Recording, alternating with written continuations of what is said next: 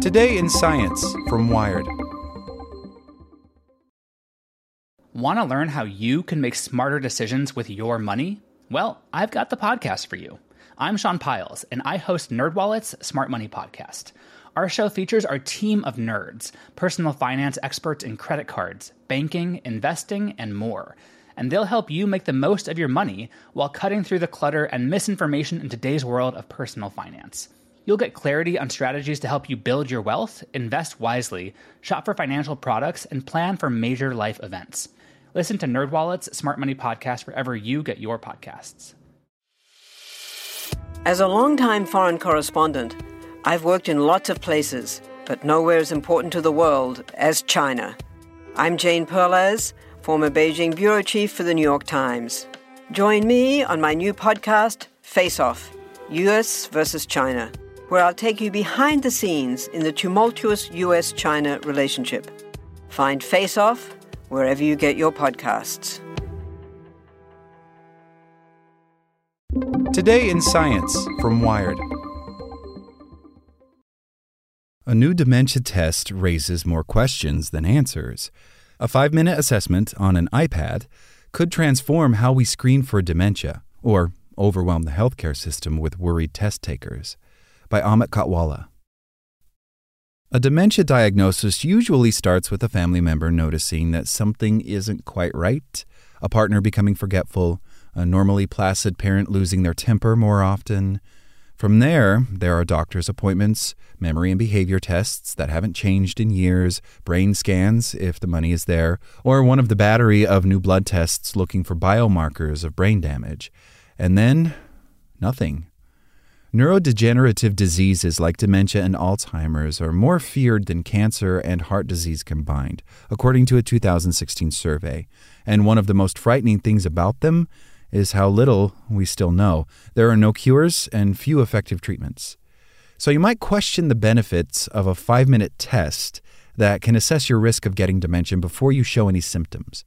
The Integrated Cognitive Assessment, or ICA test, developed by the British startup Cognitivity Neurosciences, has been granted Food and Drug Administration clearance to be marketed in the United States and is being trialed at several NHS trusts in the UK. But is there any point in taking a test for a disease you can't do anything about?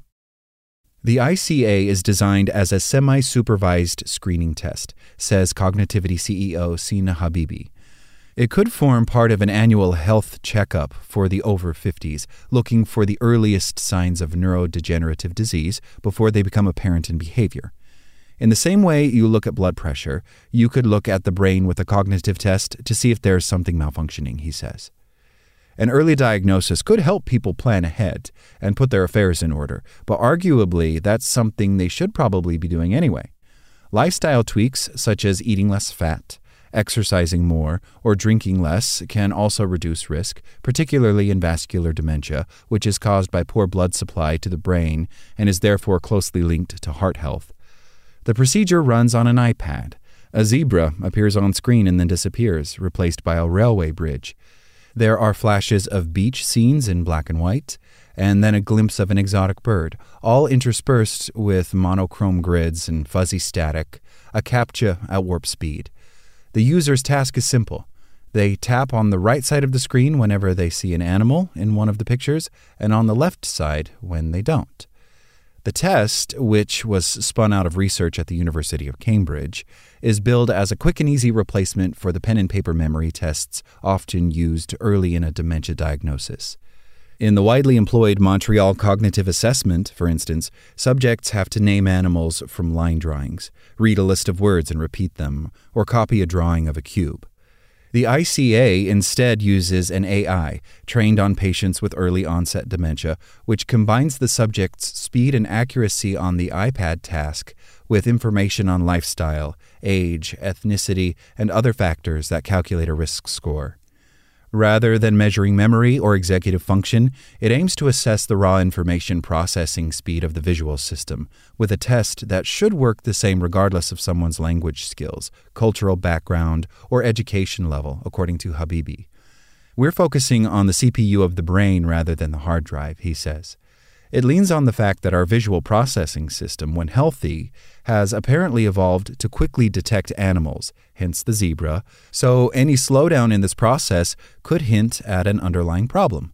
At the end of the test, participants hand the iPad back to their doctor or nurse, who taps in a passcode to gain access to the patient's risk score from 1 to 100, with anything over 50 indicating an elevated risk of dementia.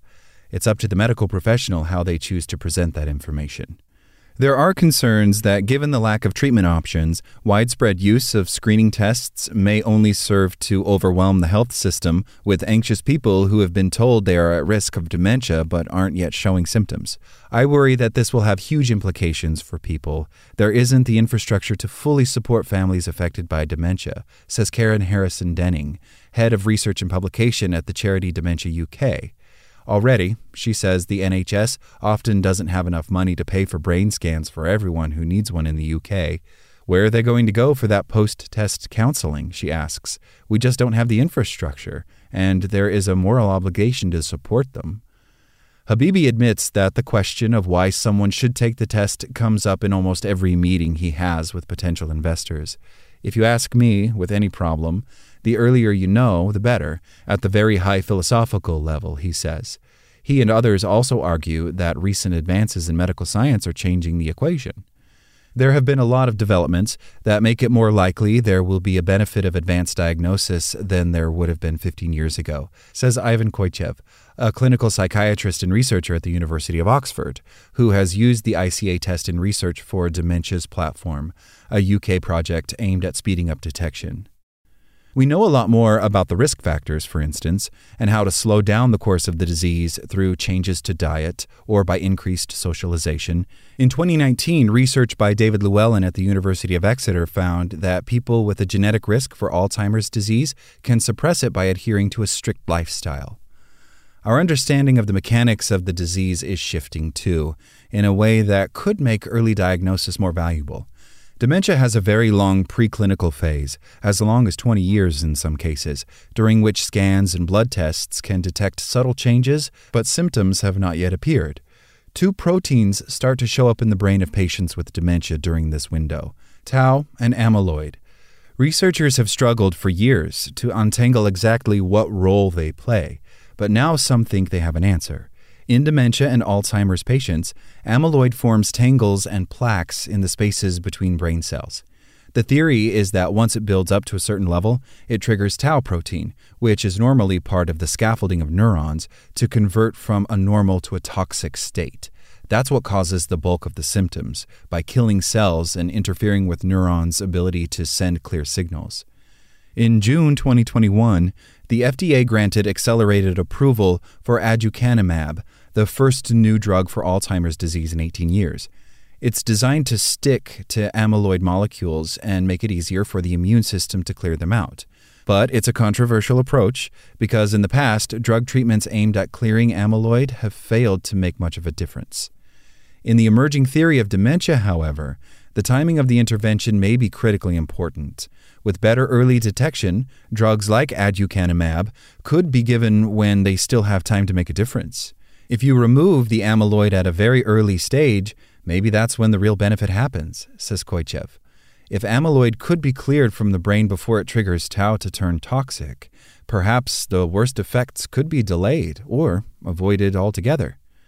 Easy-to-use digital tests could be combined with brain scans and blood tests to help researchers build a map of exactly how amyloid and tau proteins correlate with cognitive impairments and whether clearing them makes a difference. Rather than a blanket approach of screening everyone, Koichev suggests targeting those in the most at-risk groups with regular assessments. He notes, however, that there is still a lot of disagreement in the field, and there are serious doubts over whether the new drug for Alzheimer's will work as hoped.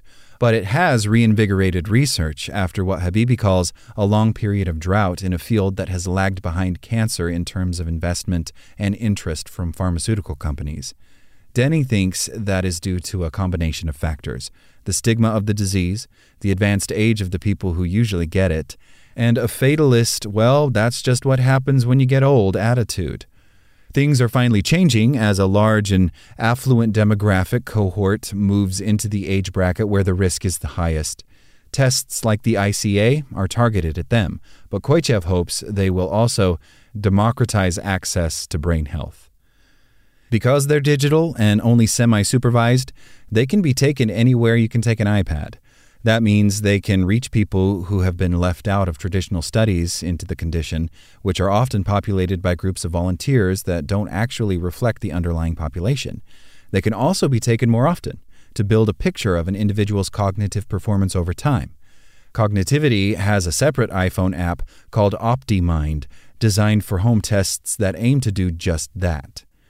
We may still lack good treatments for dementia and Alzheimer's disease, but the ability to detect them earlier could change our attitude toward them, which in itself may improve our understanding and spark investment in the solutions we need.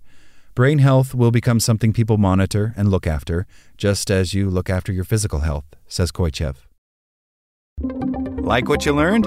Subscribe everywhere you listen to podcasts and get more science news at wired.com/science. Want to learn how you can make smarter decisions with your money? Well, I've got the podcast for you. I'm Sean Piles, and I host NerdWallet's Smart Money Podcast. Our show features our team of nerds, personal finance experts in credit cards, banking, investing, and more. And they'll help you make the most of your money while cutting through the clutter and misinformation in today's world of personal finance. You'll get clarity on strategies to help you build your wealth, invest wisely, shop for financial products, and plan for major life events. Listen to NerdWallet's Smart Money Podcast wherever you get your podcasts.